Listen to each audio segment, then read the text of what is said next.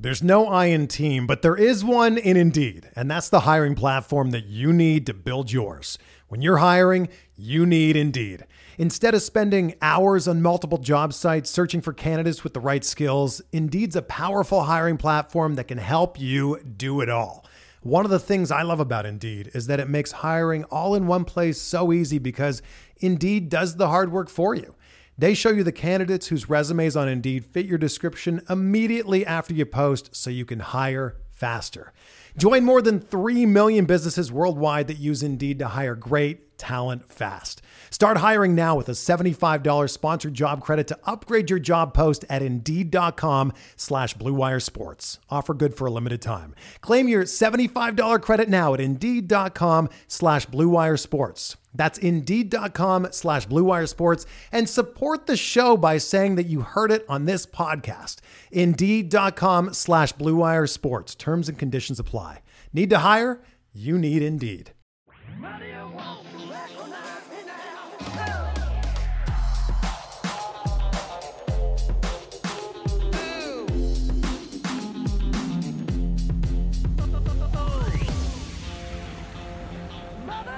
To recognize your son.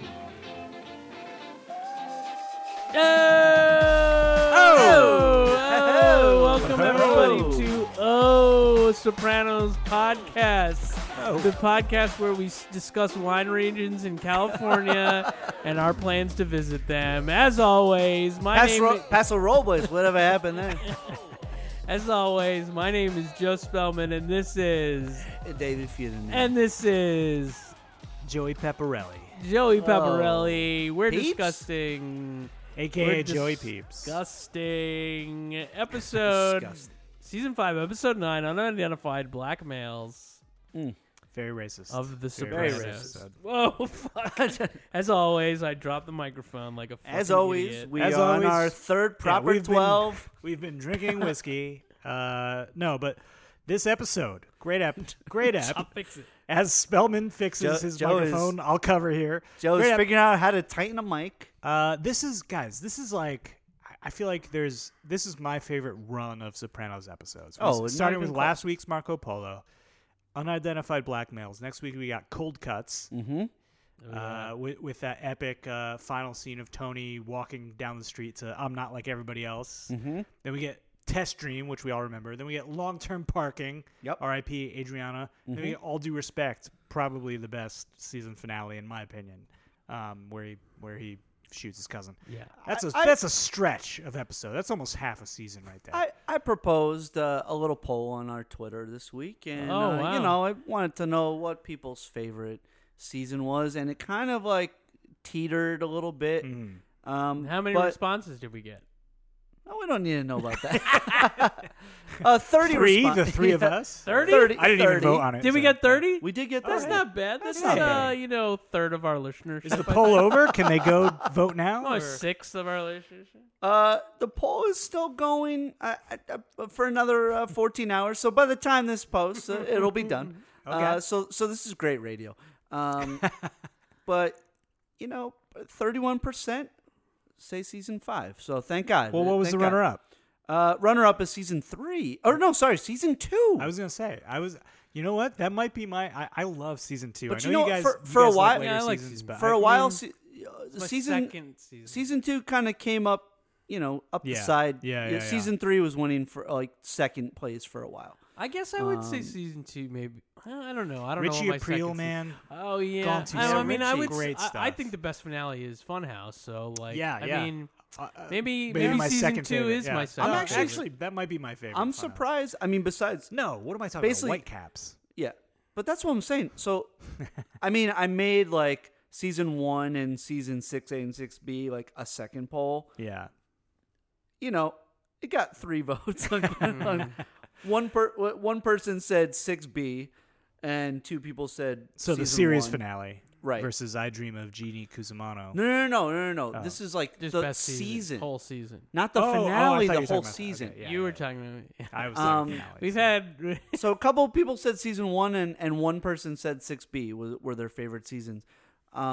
But season 4 like had like the least amount of votes of the big 4, Like, It's funny, I'm even kinda when it was airing, surprised.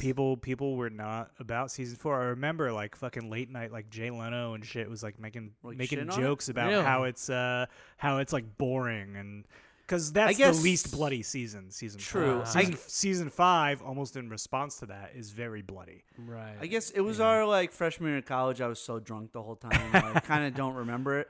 But like, I don't know. Like, we were. Yeah, I've said this on the pod before. Like, my one of my roommates, like his mom was like FedExing, like overnighting, like the VHSs.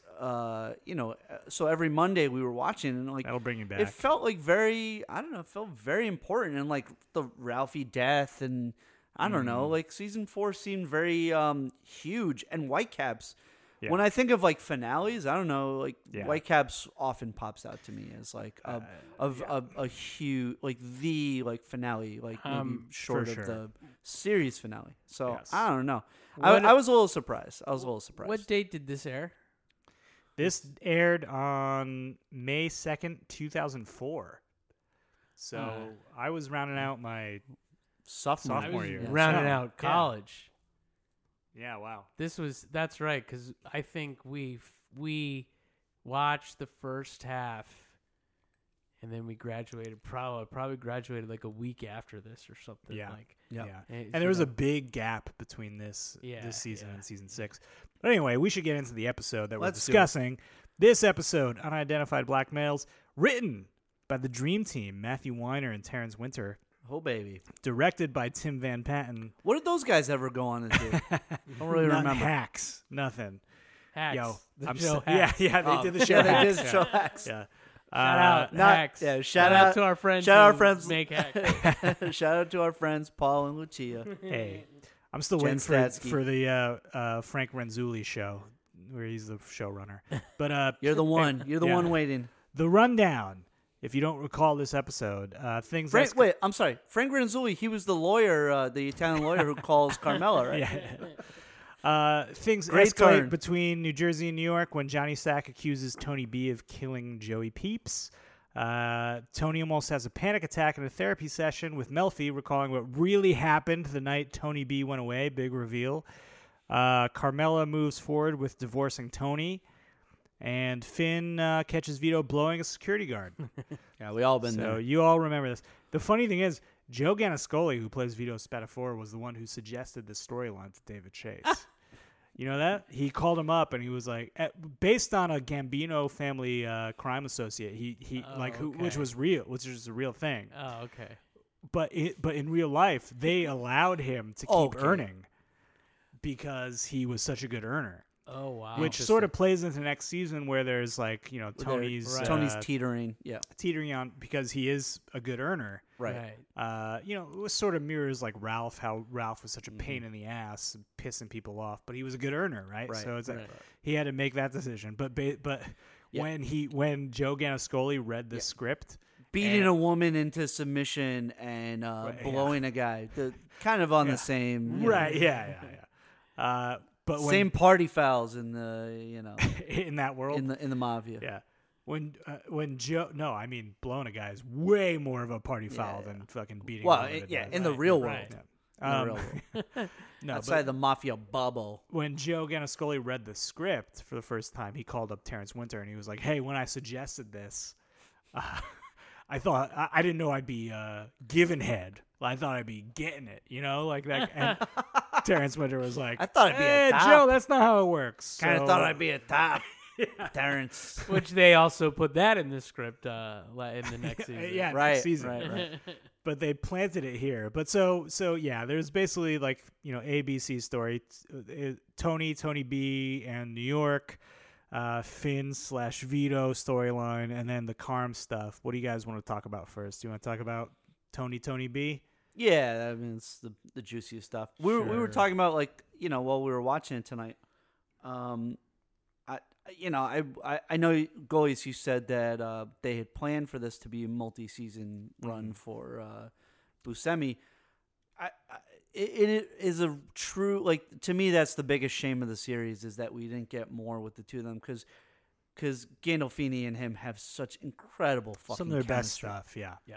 Like that For that sure. scene outside of the bang is phenomenal. Oh yeah, a lot of They're people both so good. cried It's- foul about like if Tony B was so important to Tony, how come we never heard about him and earlier in the series kind of thing? You know, Never even just heard like- about you.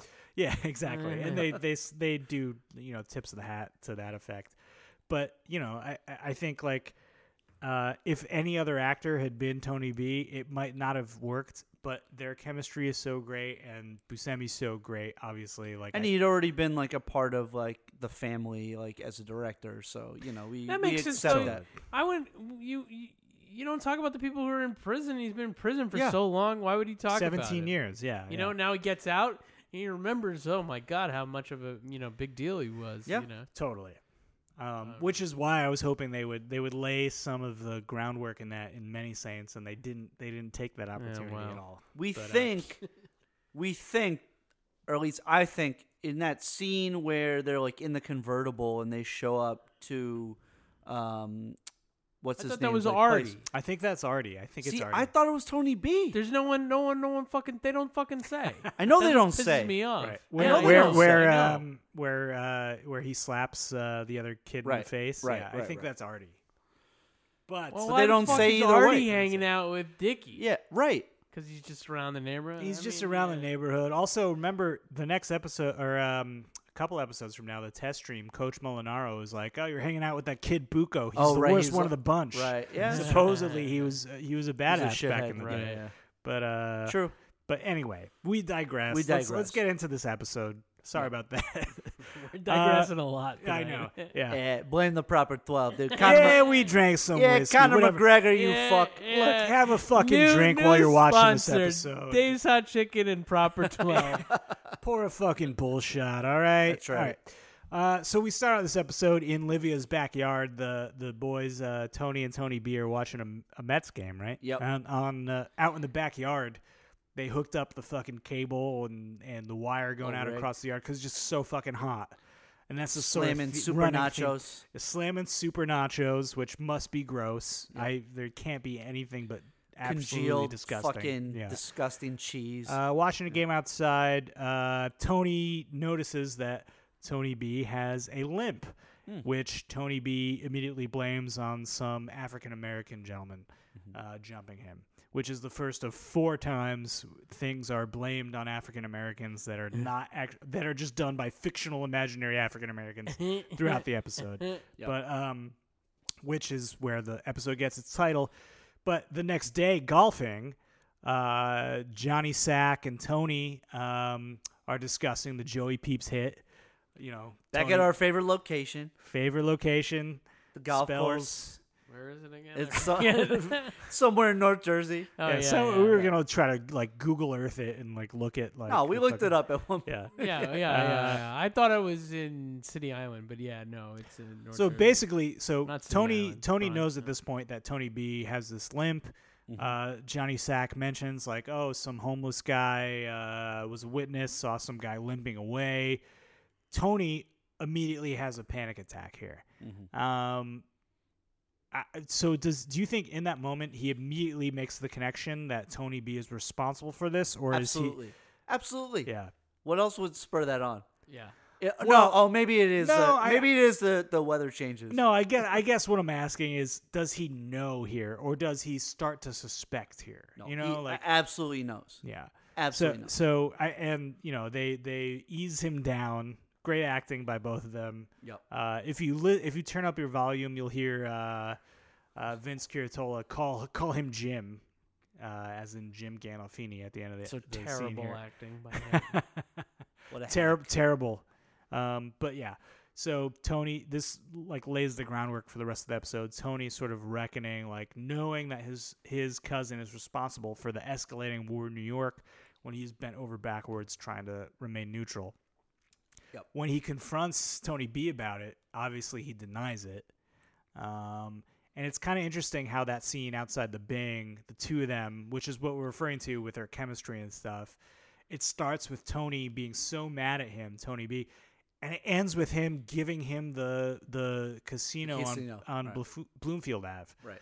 How do you guys think that played out? Like, what was going on in Tony's head where he started like being like, "You're not being fucking straight with me," and ended with him being like, "Hey, you should earn more in the family. Here's this, you know. Well, first of all, I think he sells the idea that I was just like fucking hustling and I'm not going to let you actually know what happened really well. And I think in Tony's mind, he's like, this guy's really smart. He's like winning me over. Right, because Like, Tony he B know- says, like, like, even they if it both was know. true, would you want to know? They Would both that cause know. problems? They Yeah. both know, Yeah. but they don't know. Yeah. And like, and he like Tony B does such a good job of like selling that to him. I think he's like, should I fucking elevate this guy or my fucking nephew who's a fucking heroin addict? Like, Right, which also we see in this episode. It's Chrissy's one scene in the episode. He's just resenting Tony for giving Tony B the Bluefield Ave illegal casino. you start to But forget he- about Chris for a little bit. Like, it, you know, in this He wasn't in the stretch, last episode. like, which is maybe like kind of like the point, you know, because it's like we follow the show through Tony's eyes, Right. and this is like how Tony is viewing things. you Right, know? he says, like, I used to be number one cousin, and all of a sudden Tony B, he's going to get made now, this and that. Which is and- fair. He's smarter than Chris. Right. He has a little more like gumption, a little more motivation than Chris Right. does. But also, I think it does come down to a certain extent. I don't know how to split it percentage-wise, but Tony being guilty about what actually happened that night when Tony Yeah. B went away, where he Feels like he owes it to him. he needs to make it up to him to Yeah, make but why- himself feel better, not to make Tony B and feel I think better. it's also like I think it's just really maybe I don't know if he's thinking about it in the moment, but it's a smart move to Right. like Right. placate smart guy, him yeah. to Yeah, like- you know make sure he doesn't go off the reservation and Right, and right, do anything right. else Exactly. crazy, which Here, doesn't be work. content playing for the home team here in New Jersey. Yeah, because he and- could have done this like earlier when he got out, Right. but like there's a Well, it reason. doesn't work. There's a reason why he does it now. Right. And there's a whole like cutaway to Christopher complaining about it. In the next episode, Cold Cuts, he very much it is very much about like the three of them Right. and their dynamic when they go up to Uncle Pat's farm Yeah. and they're making fun of him and shit like that. So they're sort of laying the groundwork there. He used to call me Ichabod Crane. Right, exactly. And then we see Adriana calling up Agent Sanseverino. We were talking about while we watched, like no other like procedural cop show would ever show like her having some sort of like strife with her young like how old is that daughter? I like, don't know, like 12, elementary 11, school, yeah. yeah, like as a throwaway like sort of scene. yeah, Because I mean SVU, I'm a big SVU guy. yeah. Olivia Benson does have her son in SVU, but it's more of like a stronger storyline. Sure. But like yeah, as sort of just like a everyday scene, everyday like a slice of life. But No. that wasn't airing back then. The Olivia Benson like son storyline. Yeah, and she shit developed like that. her son. like- She got her right, son right. after 20 years of Right, the show yeah, existing. right. True, Right. but yeah, I mean, yeah. Yeah. But so It's a nice touch. it just makes the FBI characters a little more human. Yep. Not that we care that much, but you know, No. it's to make But them not just robots working for the government. Right. Right. But anyway, so we go to Joey Peep's funeral. Mhm. One of the best gags. His headstone says Peeps on it. Which, by the way, why is So the why kid is like, Jason, he's dyslexic. he's dyslexic? The fuck's that got to do with it? But why is Jersey? Hey, Pickett- peeps.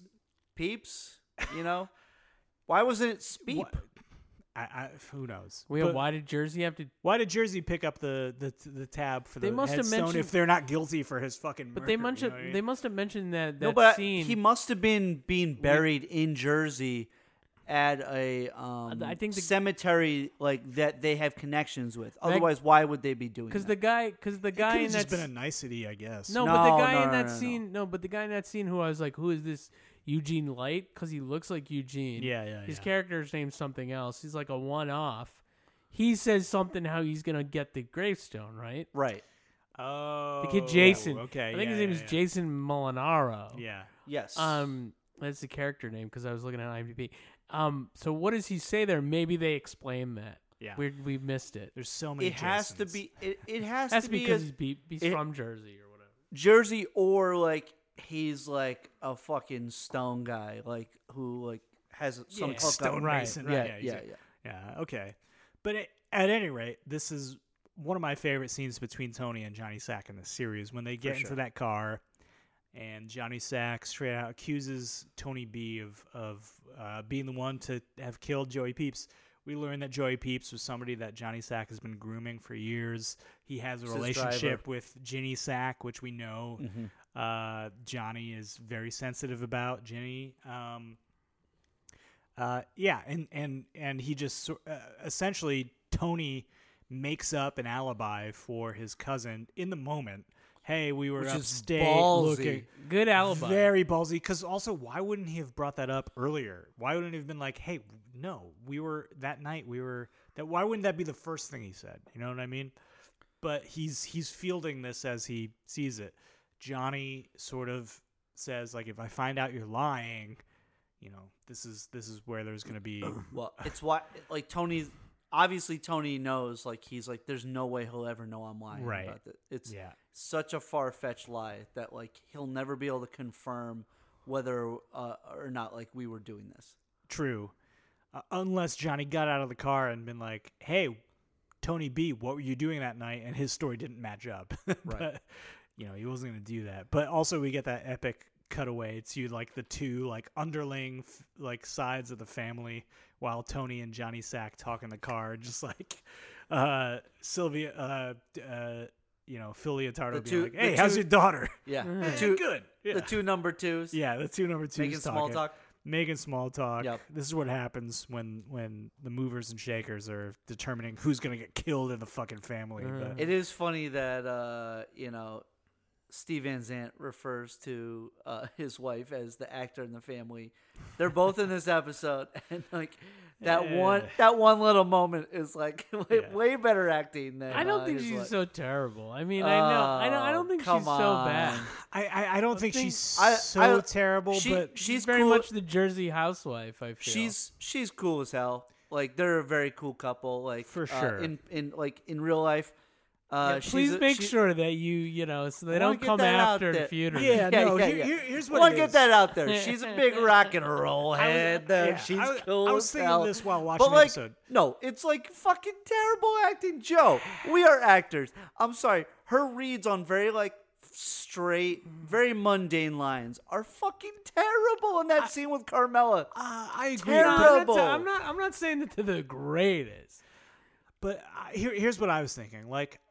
Like Rosalie April, who very much inhabits that sort of space where with the mob wife who's friends with Carmela. Yeah.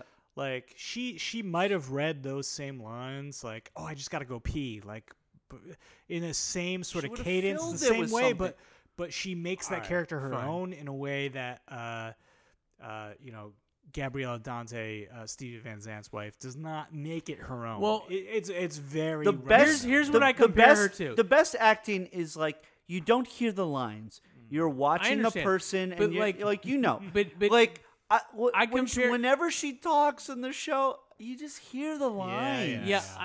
Fair. You but hear like the script. But I compared. But like, okay, so what about Ginny Sack? That's not an actress. No. No. Well, no, I have. She is an actress. Didn't they also find her at like an office or some shit? Yes. No. There was an open casting call for. It was Jersey an open people, casting call, and they found her. I don't think she's. No, but I think she's on the lower end of the spectrum in terms of. But I think she wanted to be an actress capability. Too. But look, I'm not saying she's great too. I don't think. Actually, I don't think she's. I feel like she's a lot of She's a lot of people who are on, like the lawyer, for example, in this episode. You're just like, okay, these are people who exist in this world. It's a fucking co-star. Yeah, I understand. So is she. She's a recurring co-star. She's recurring co-star. Hey, fans, let us know. Who do you think is better, Ginny Sack or Gabriella Dante? She has the whole fucking. She has no story arc. Oh, they never give her a storyline. She has the whole story where she fucking goes to Father Antintola and gives him fucking ugats. Okay, maybe. All right. Maybe one. Not the best mob wives. But we love them. That's not a great scene. Let's talk about this little Carmine scene with Rusty Melio and Angelo Gareppe. Beautiful shot of the fucking bottle of Buca.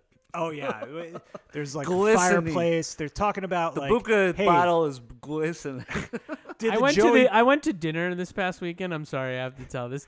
And our waiter was terrible. He smelled my my scotch, and I saw him do it when it was poured. But also he was like, I don't like that cocktail. He said he didn't like a number of things that Ashley ordered, and my wife, and he goes. And she goes, "What do you like?" And he said, "Sambuca." That was his choice that he liked. And then you guys He was drank not Italian. Buka the rest of the night, right?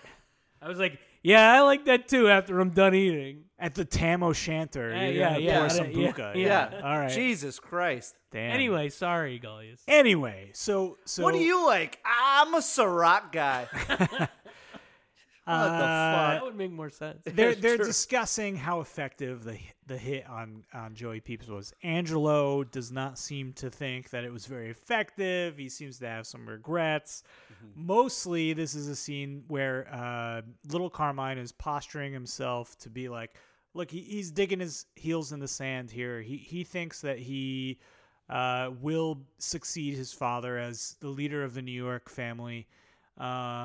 Mostly, and we talked about it while Ray we Abruzzo, watched. But so fucking good. My this is God. this is He such so a fucking funny. We talked about it in earlier episodes how the little Carmine character is an homage to, maybe not an homage, or maybe it's more of a send up of George W. Bush. Yeah. But him in the jeans and the Rusty, huge Dick belt Cheney. buckle and Rusty saying, "Hey, I've had triple bypass surgery. That's very much Dick Cheney." And them talking about, Johnny Sack was a problem for my father as well as me. Much There's also like George Bush Senior, had a Iraq problem War, with, Iraq going War. on. Yeah. Yeah. All this shit, like and then of course, the icing on the cake is his mangled fucking sentence that is his best line in the fucking series, where he's like, "I think I'll be as effective as my father." I'm mangling his line that is already mangled, but I don't know. What is it? Hold on. But until then, it's going to be hard to verify that I think I'll be more effective. This is exactly like very this is George W. The Italian version of like, fool me once, Right? Yeah. fool me twice. I won't get fooled again. You're not gonna fool me. It won't Yeah, get fooled again.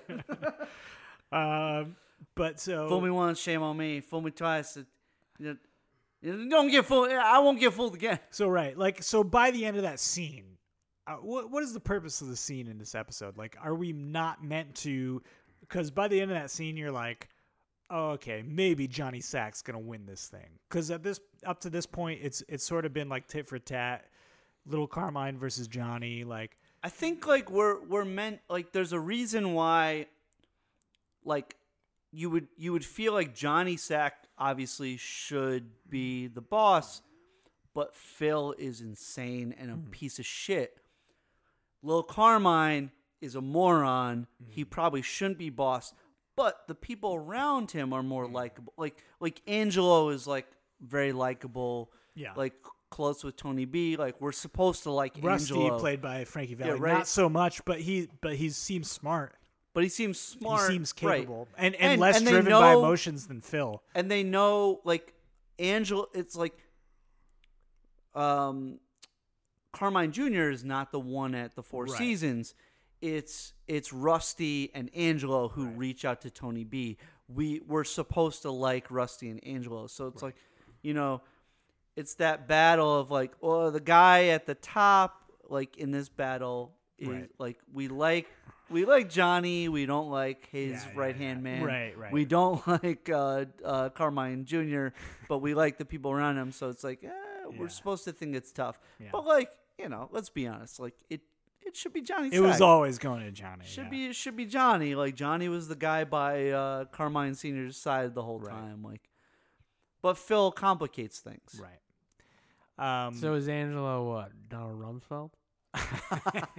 Maybe, I don't know. Yeah, the lovable grandpa, Donald Rumsfeld. Yeah, maybe more Colin Powell. All right. Yeah, exactly. Yeah.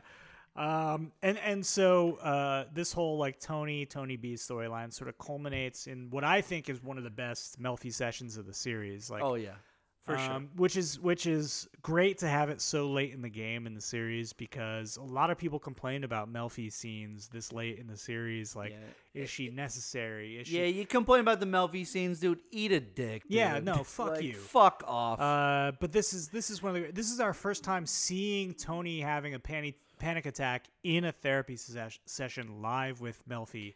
A panty in a session. Yeah, shut the fuck up, dude. Yeah, dude. Yeah, dude. Fucking whiskey. You're proper 13 right now. Yeah. He's having a panty attack.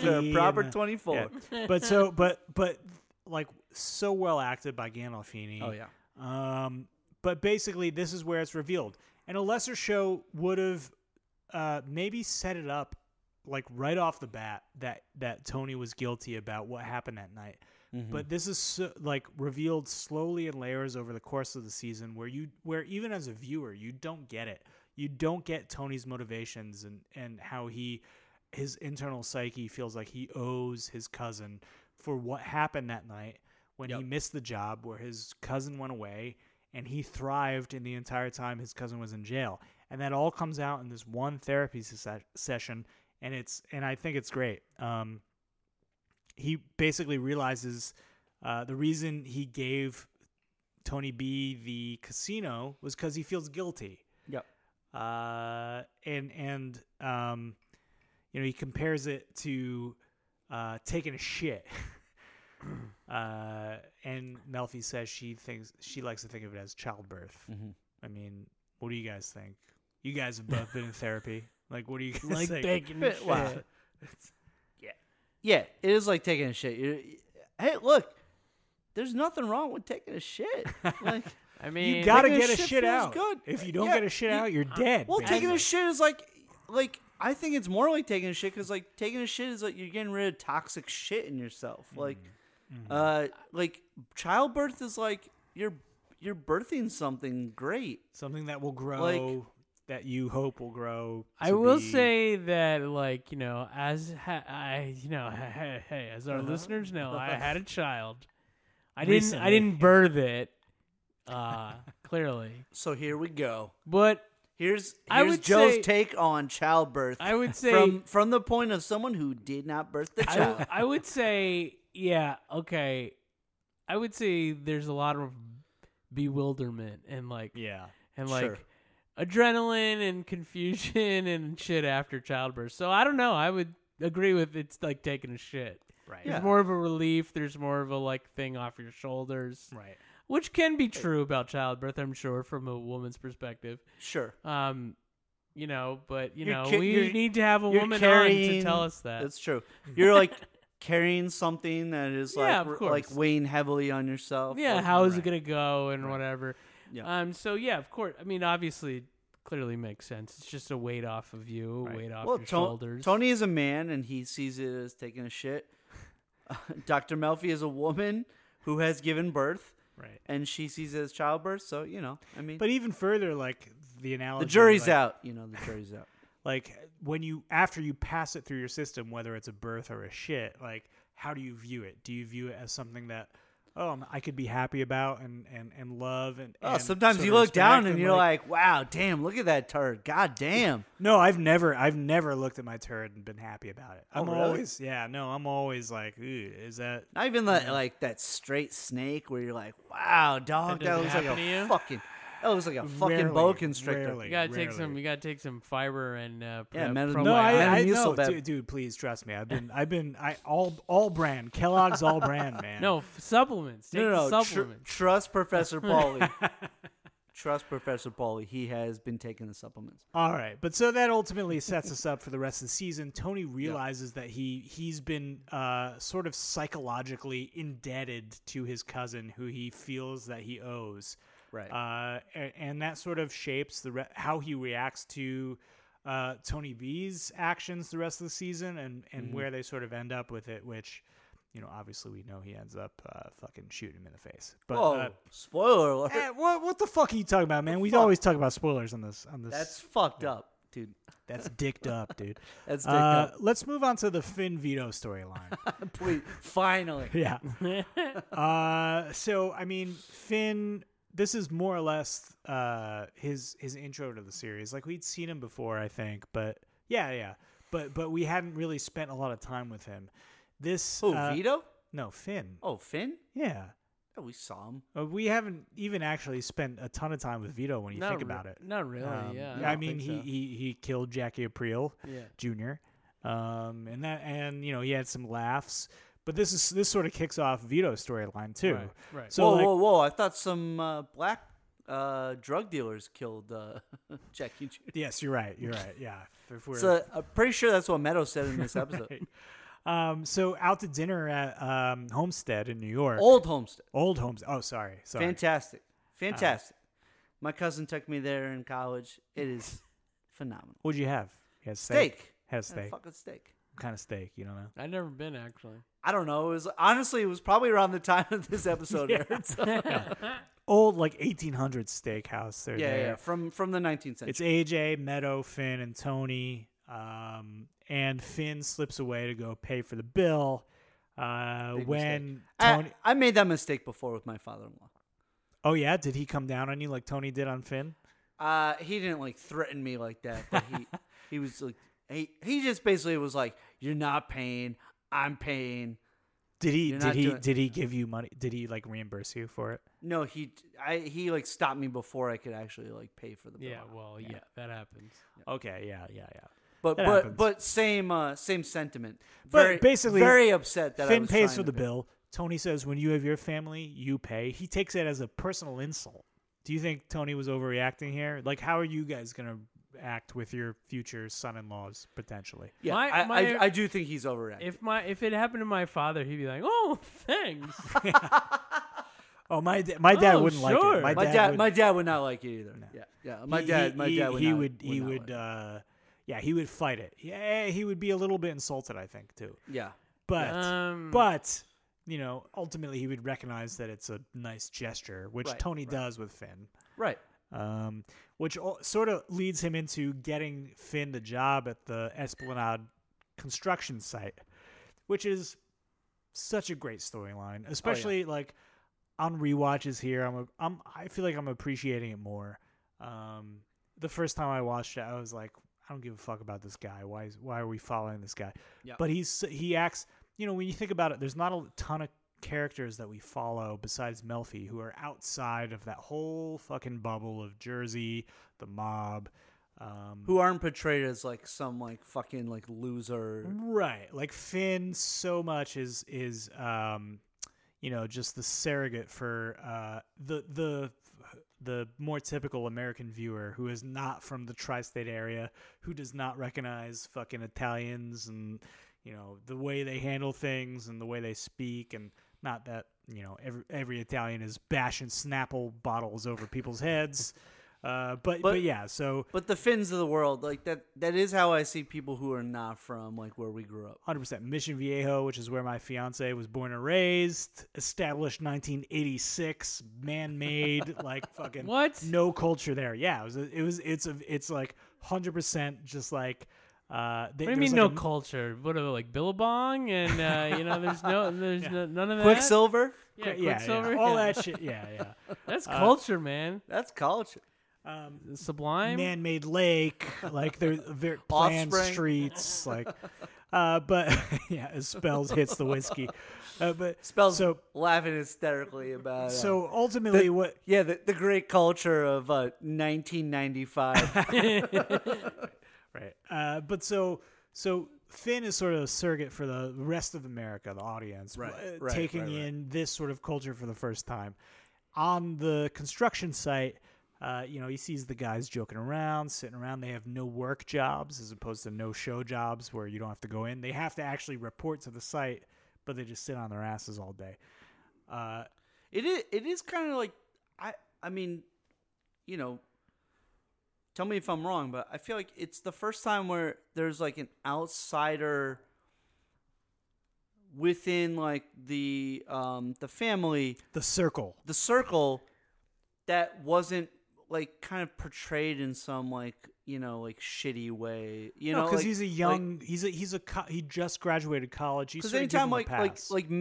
obviously Meadows like previous boyfriend, Right. We were taught to Noah- think Noah was like a loser, like an Yeah. asshole, like it's the first time where like somebody like in the inner circle is You being, sort of have being some treated, sympathy for him. right? Yeah. Is being treated with like some like care, Some and, sort of Well, sympathy. he's Italian, and Yeah, also, Petrolio, Italian. sure. also, I mean, He looks Do like we- Joe Perry from Aerosmith, so we yeah, can yeah. relate. Do we know? And Shaggy I've met from- I've met him before. Oh yeah, Will he was- Janowitz. He's He's a at New York the comedy guy. He's at the. Is he funny? He's at the. He's funny. It's a fucking bar. That's no longer the Proud Boys bar. The Griffin. He was Oh, at the the Griffin, Griffin. the one Griffin. time. But yeah, he's but like it's- stock character. He But could why? have been But stock also, like, character. what does his family come from? What is his dad a dentist or I Yes, forget? right? Yeah. Yeah, so Yeah. they got money. They have money and they're from SoCal, but like, Yeah. but it's the first time that somebody is kind of like being included and being accepted Right. by the Sopranos, Right. who like isn't in the family. Just because Uh, he's dating Meadow. No, and but we- like of course Noah, we have but that. Noah wasn't accepted. Well, but he was also Jewish and black. So Yes, but my point is like it's the first time that like the audience has like sort of like a window a window into the family without feeling like judged. For sure. You know? And we're sort of witnessing through his eyes this act of violence when Eugene Pontecorvo smashes a fucking Snapple bottle on Lil Paulie's head after making a homophobic joke. Hey, made versus not made. Which they also blame on black men, which Naturally. is of course. Obviously, Finn is like, disgusted. He's like almost puking, like on the sidelines here. He's not accustomed to this sort of violence. Then he comes to work early one morning, and he catches Vito going down on a security guard. Yep. Which is one of the I still feel like there's twists in the series. There's moments where you Do you remember watching this? I remember I watching this. I definitely vividly remember watching this and being like shocked. I of stood course. out of my chair and Yeah. I was like, holy shit. When Vito's stupid little head popped up from the security guard's lap, I stood up and I was like, what? Because you're just not expecting that whatsoever. There's moments of surprise in the series. It's but smart. things that are so out of the blue and such a twist. Like, we don't get a lot of these. Yeah. It's smart too because like the way it's shot. First of all, we had never seen. Macaulay is pouring a little more whiskey. We got a lot to go. We had never seen that parking lot before that he pulls into. We'd never seen his car before. So like the whole thing is like, what's happening here? Who is this pulling in? I know like we saw them on the beach right before this, so like we should think that it's Finn, but like it was smart the way that it was like shot and edited. Yeah. Because like we're seeing all this stuff for the first time. We're like, what's going on? And then we see this guy's like face in the car who we've never seen before, and we're like, what is happening? What's this guy's deal? So it's very smart. It almost seems like it's shot at 5 or 6 in the morning. Yes. like They Yeah. must have. They yeah, got that. Yeah, Yeah, that ain't color correction. Yeah. That's No, like, that was right, shot yeah. That fucking looks great. yeah. So I think it was really well done because it's like they're showing you all these images of things that like you're not used to. We didn't see like the construction site. Right. They could have easily like shown us like the circle of the chairs where the guys sit, and you'd be like, oh, it's the construction site. Well, like he's getting to work. We don't really know like what's happening until like we see like Finn's face, and even then we're like, what's happening here? Until like you see Vito's head pop up. So I think like really like smart decision. I like, think directorially. I think I remember watching it with my college roommate, Coco, who's been on it, and our pod. Yeah. And he was I think he was just like, wait a minute. Like he just like he wanted to rewind it, but he couldn't. I feel like the only equivalent of like stand out of your chair, like what the fuck moment was when Tony got shot by Uncle June. Like those are the only like really like anything else you sort of anticipated. Like even Adriano's death was sort of a slow burn and like and it was kind of coming for a while. End of season 1 when I guess maybe Janice shooting Richie April. But really, I didn't watch that live though. Yeah, no, me either. So like I feel like those moments were huge, like holy fucking shit moments. But anyway, so that sort of lays the storyline. They don't really touch on it for the rest of the season. That obviously goes into, which I love. I like that they do. They're not great decision. Yeah, great decision. But so from there, Finn is in an awkward position. Vito tries to coerce him to go to a Yankees game with him. There's that scene outside the porta potty where he's just like, "Hey, Finn DeTrolio." Gotta go back and zoom in on those tickets. I wonder where the seats were. It says it's bat night. It's bat night. Meet me under the bat. So this is the big question in the episode, right? Mm-hmm. What is Vito's strategy here? Does he want to kill Finn? Does he want to fuck Finn? Does he want to do both? Oh, does he doesn't want to fuck Finn. Does he just want to befriend him? Like, this is the question. I think he probably is like, I'm gonna take extra time to make sure that he's not gonna talk to Tony about this. Do you think he would have had a heart-to-heart with Finn? Where's he gonna kill him? Where's he gonna kill him? Fucking at the dugout across the exactly. I think he probably was trying to befriend him. Right. Yeah, because like it's too much work to kill like this guy. But he's threatening him. Also, how could you kill a civilian like that and then like you could. I mean, he could do it. I mean, but Meadows' boyfriend though. Well, why take him to Meadows' Yankee boyfriend. Stadium? That would make no sense. I think both Meadows' boyfriends were fucking killed by the mob, that would be fucking bad. That would fuck her. Well, people would probably be curious about the Finn thing. Right. Honestly, I think he probably sees it as a way to like be like, yo, bro, I'm gay. Like, don't do this. I will be killed. And like, he probably like. I don't think he would ever do that though. I think he would just you keep think he giving just wants him. to bond with him. I think. I don't think he would ever him gifts. Yeah. I think he would just be very nice. Just keep giving him gifts. Just being like, and like, probably yes, making mention like. Like making mention of things that would scare him. We have a secret sort of thing. He's like, yeah, that Tony Gwynn I heard was gay. I don't think. No, I think he would be like more like making mention of things that would scare him. He wouldn't mention anything of that. So you think he would continue to threaten it, as opposed to? I don't know if he was outright threatening me. I just saw a production of the Landry Project last week. No, like, oh yeah, that was interesting. Hey, what happened to that Matthew Shepard? That was interesting. Remember when you saw that guy get hit with a fucking bottle? Yeah, I've seen worse actually. I've been a part of worse. Like he would say stuff like that. Seen a guy get hit with a proper 12 bottle. He wouldn't. Sure. He wouldn't threaten him outright. He'd like put those like thoughts in his head. But why do that at a Yankee game you invited? Well, and he's also like giving him stuff to be like.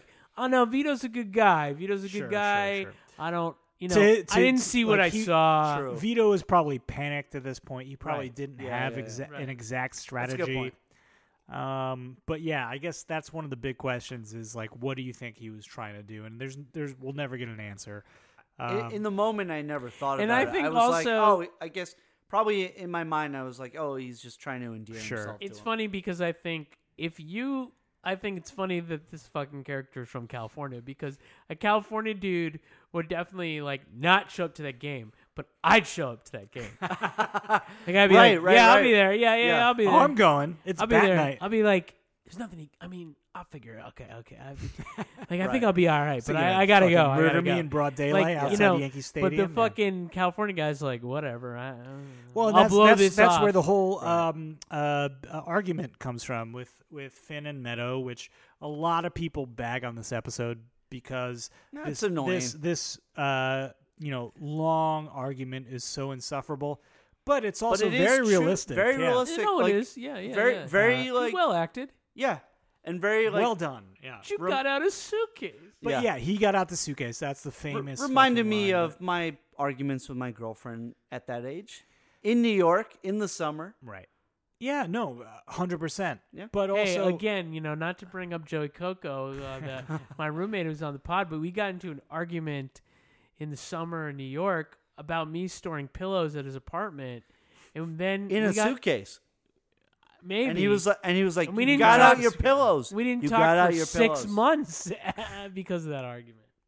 but yeah, I mean, this is the time when you're that age. Like, And, small things are big things. But I will say, New York in the summer makes It you was in fucking yeah, crazy. Very yeah, we hot. see it. They're both glistening with sweat. It's so hot. No, New York in summer, fun, but also like makes you fucking crazy. But so this whole argument, like, it's insufferable to listen to. But the interesting thing is like, what do you guys think is going on in Meadows' head here? Because we've seen, throughout the series, she's sort of savvy to what her father does, the nature of that job. She's been resistant to it, beginning of season 4. but she she's also like, doesn't want listen other. to Mr. Mob Boss, like she But calls Tony out on it. Yeah, but she also doesn't want other people to tell her like that what her father does. Agreed. And so this is the first time when we hear her, justify Jackie Jr.'s death. She goes, Finn says, didn't you tell me one of your old boyfriends got killed? And she says, drug dealers, African Americans, if it makes you feel any better. It's like, Right. do you think she believes that now? Has No. she convinced herself? Or is she, maybe. does she make the choice to lie to Finn here? I think there's a good chance that she's made the choice to lie to herself about it. Right. Is she trying to convince herself is the question. Like, I think it's both. I think it's and both. I think Yeah. Jamie Lynn's performance is perfect here because you Sure. don't really know. Like, is she selling herself here? Is she just the mezzo because- giorno line is a little heavy. It's a little much. It's a little much. She's like, you talk about them like an anthropology class, right. and then she says a line that's exactly from an anthropology class, sort of. Right. But also. yeah. Possibly the way that a pretentious fucking Ivy League student would talk about her Yeah. Italian family. For sure. We definitely get a sense that there's some internal struggle with her, which we're sort of, it's not front and center throughout the series, but it plays out in the background throughout the series. Right. Obviously they have that whole argument, 4 fucking something in the morning. Finn just says, like, in order to get out of this argument, I'm going to propose to her. Which is a big choice, but he does, and but also it's like partly like maybe I'm saving my life. a little bit, yeah. Like if he becomes Tony's future son-in-law, maybe Vito loses his ammunition, right? I do think like part of it is that like he does love Meadow and like he does want to marry her. Maybe that he feels like maybe this is just like expediting the situation. And maybe I should save my life as well because plus that I body's know mad I want, ripe. that body's mad ripe. But yeah, that's sort of where that ends. But let's talk a little bit about Maybe Carm. There's a possibility he could have met her at Dove's. They could have been at Dove's. It's true. It's possible. Yeah. But so let's talk about Carm this episode. It's sort of the C plot, but we open with the first time we see Carm this episode. She's talking with Gabby Dante about rekindling the flame in the last episode, Marco Polo in the pool with Tony. It was nice. It wasn't bad. This and that.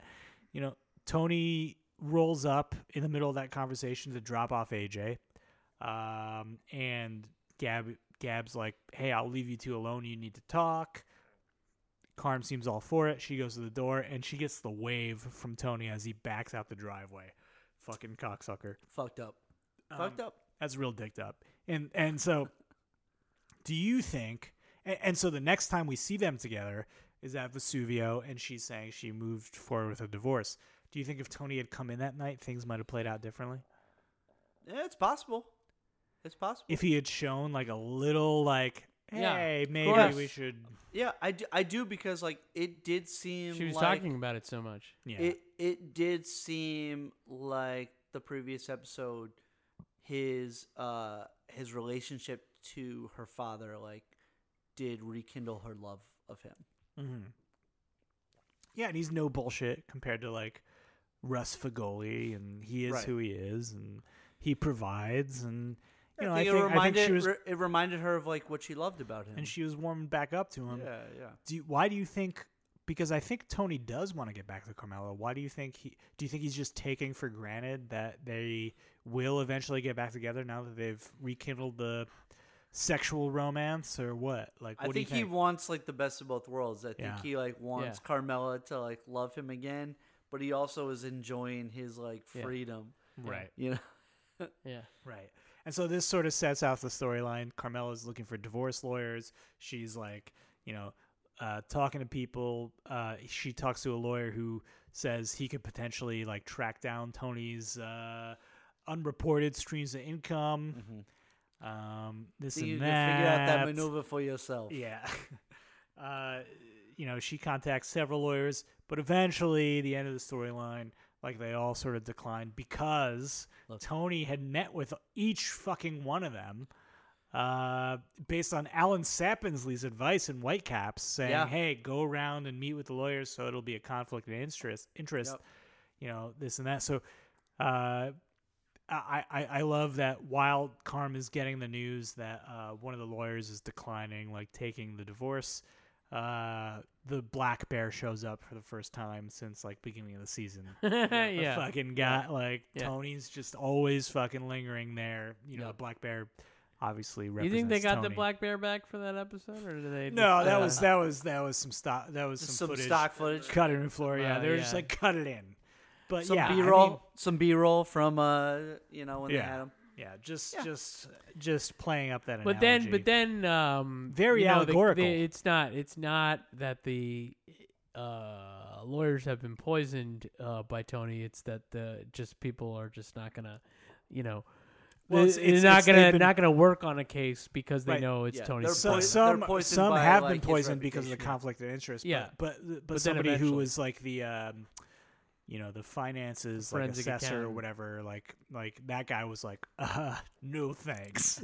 Yeah. No, I don't. I won't take this against like the mob boss in North Jersey. So, Yeah. but and the episode ends with Meadow calling Carmela to tell her the news that she's gotten engaged with Finn, and while Carmela glances out to Tony fucking bathing in the fucking pool, she's crying.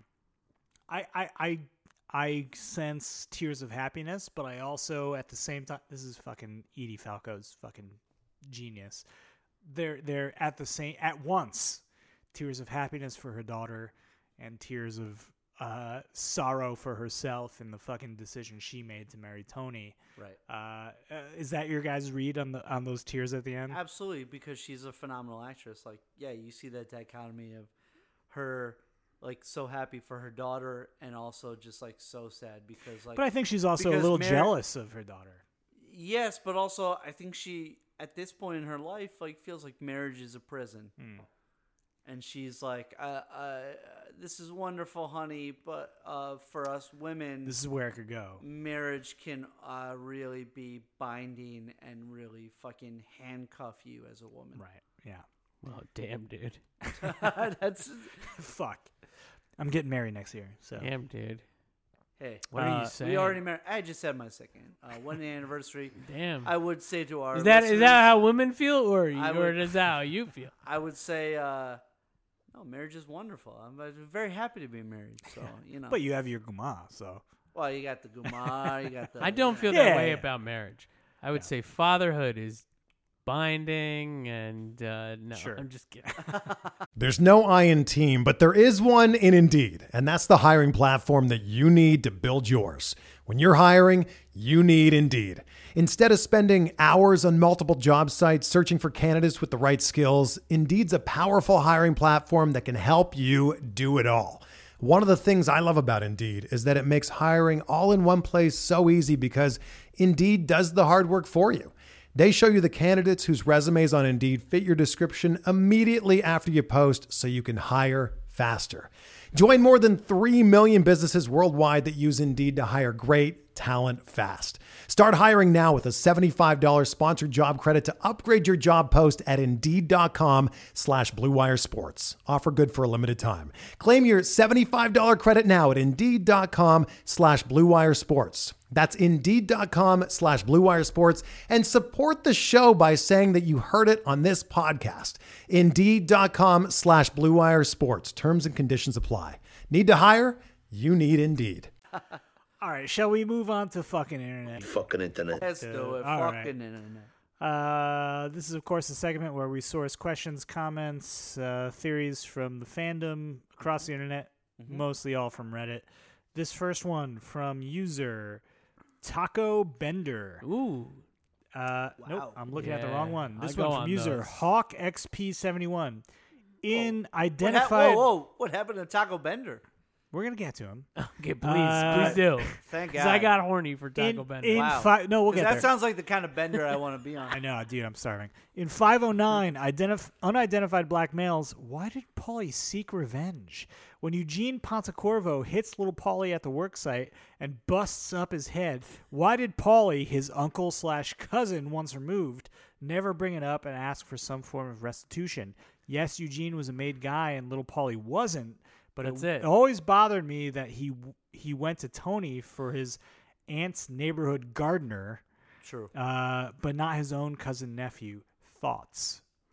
It is a valid point, but Paulie respects the institution more than The most. hierarchy. Yeah, the higher. Well, and just the institution of the mob. I feel like he probably has to acknowledge the fact that Eugene is made, and Paulie is not. So.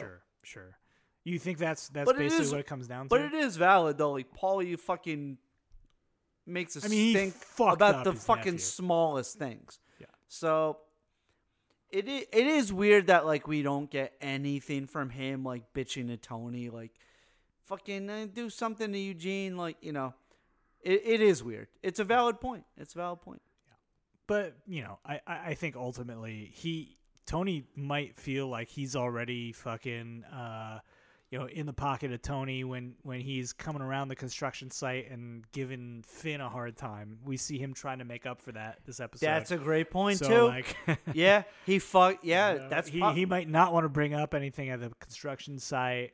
That's probably what it is. He knows he fucked up and told Finn to wash his fucking tires. Wash So, the shit out of the treads of his tires. Yeah. All right, so this one from user Taco Bender. Finally. Timeline got fucked up. In the season 5 episode Unidentified Black Males, when Tony's recalling him missing the job where Tony B got busted, he says it was in 86. And then he says Carmela had a 4-month-old. He says she was making booties for Meadow. Is he implying Meadow was 4 months old? Because that would make her too young for season 1 to make sense. It only makes sense if it was AJ, but I don't think that's what he meant.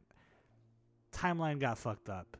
This is like such a case of fucking the Sopranos writers, especially David Chase. We saw it in fucking Many Saints. I think it's They been don't give a established fuck.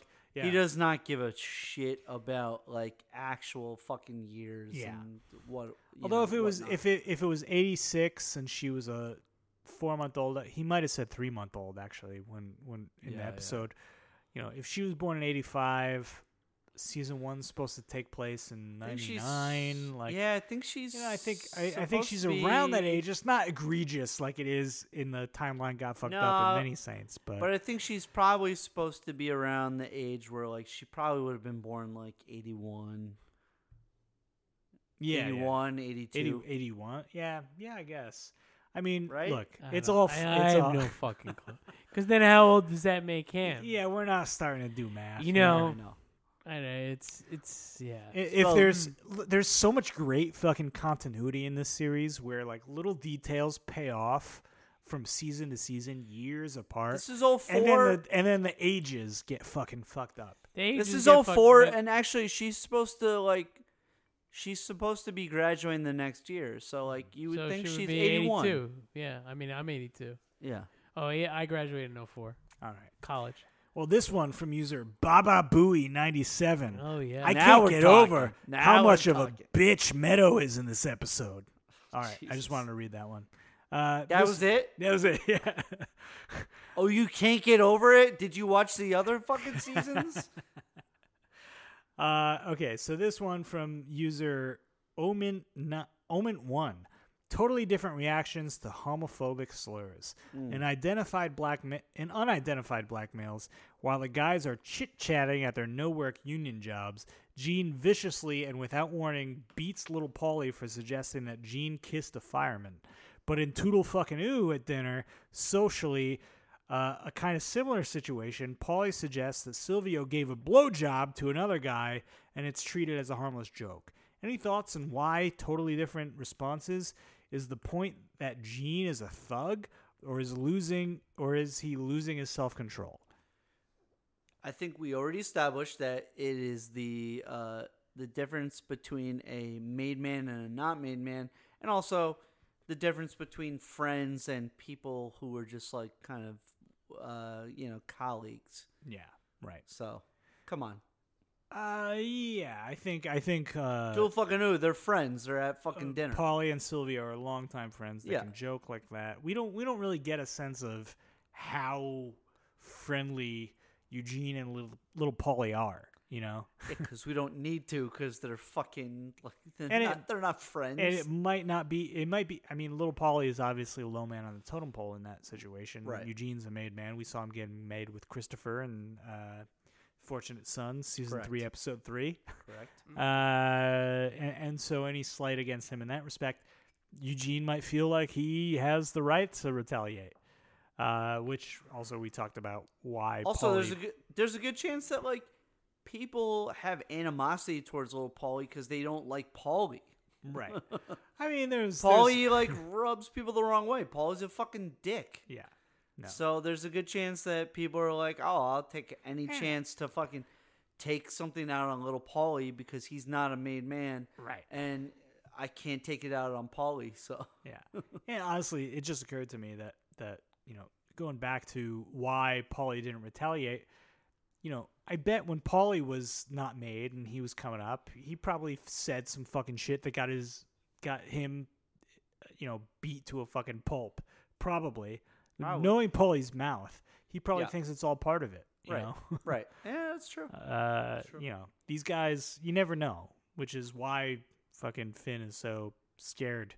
But anyway, so this last one from user BRT Dud 7. I thought AJ heavy or Meadow heavy episodes were bad.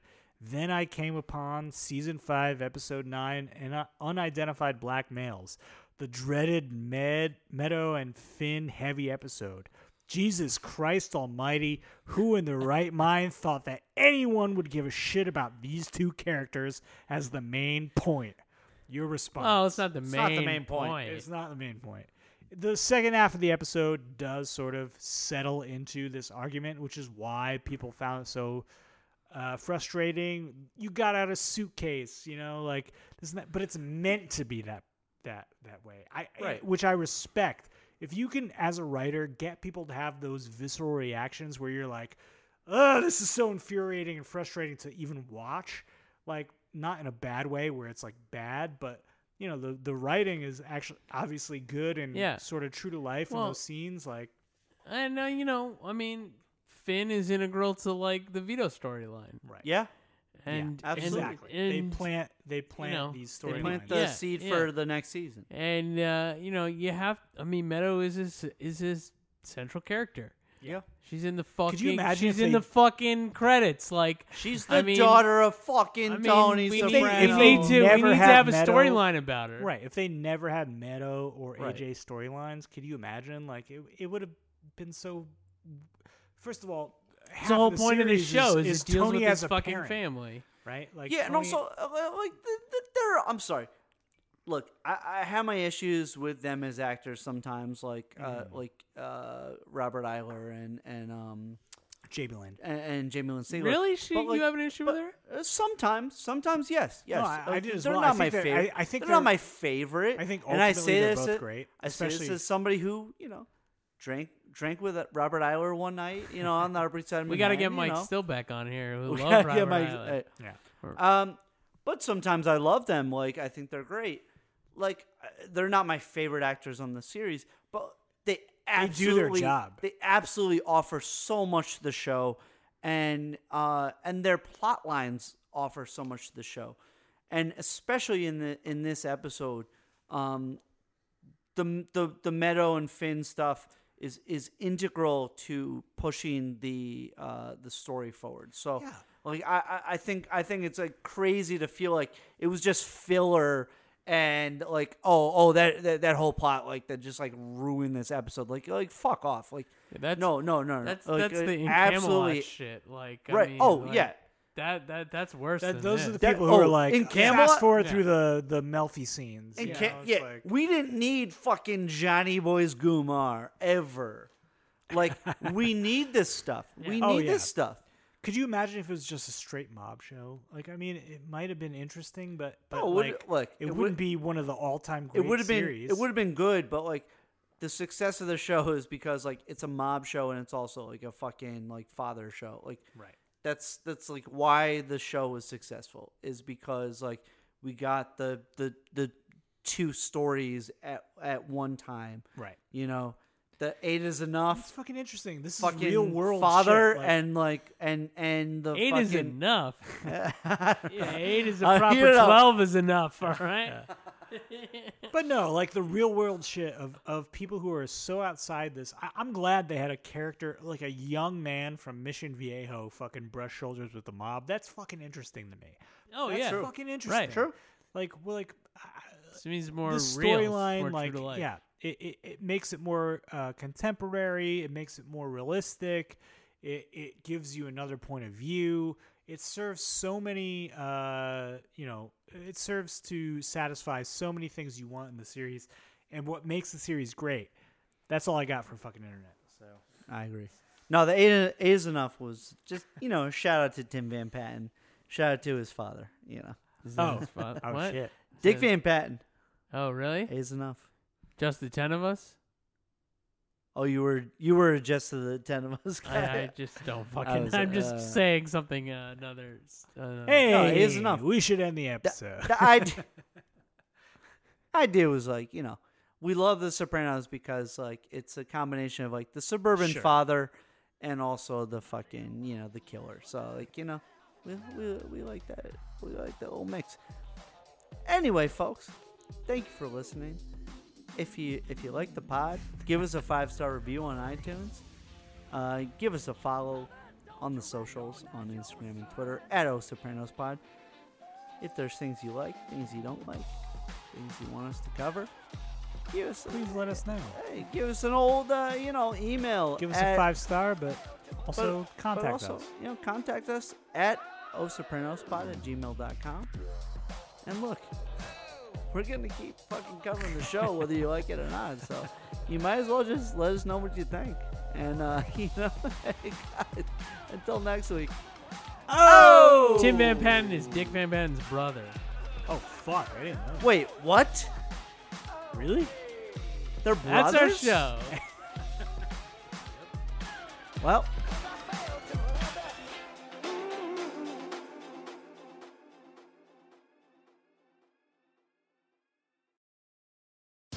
Welcome to BreezeLine, where next-level internet speeds mean next-level productivity. Whether it's back to school, back to work, or back to reality, don't let slow internet slow down your game. Kick it up a notch with a game-changing offer of 1 gig fiber-fast speeds for only $59.99 per month. Choose BreezeLine and get next-level internet and faster speeds backed by a fiber-powered network. Terms and conditions apply. Go to breezeline.com to learn more.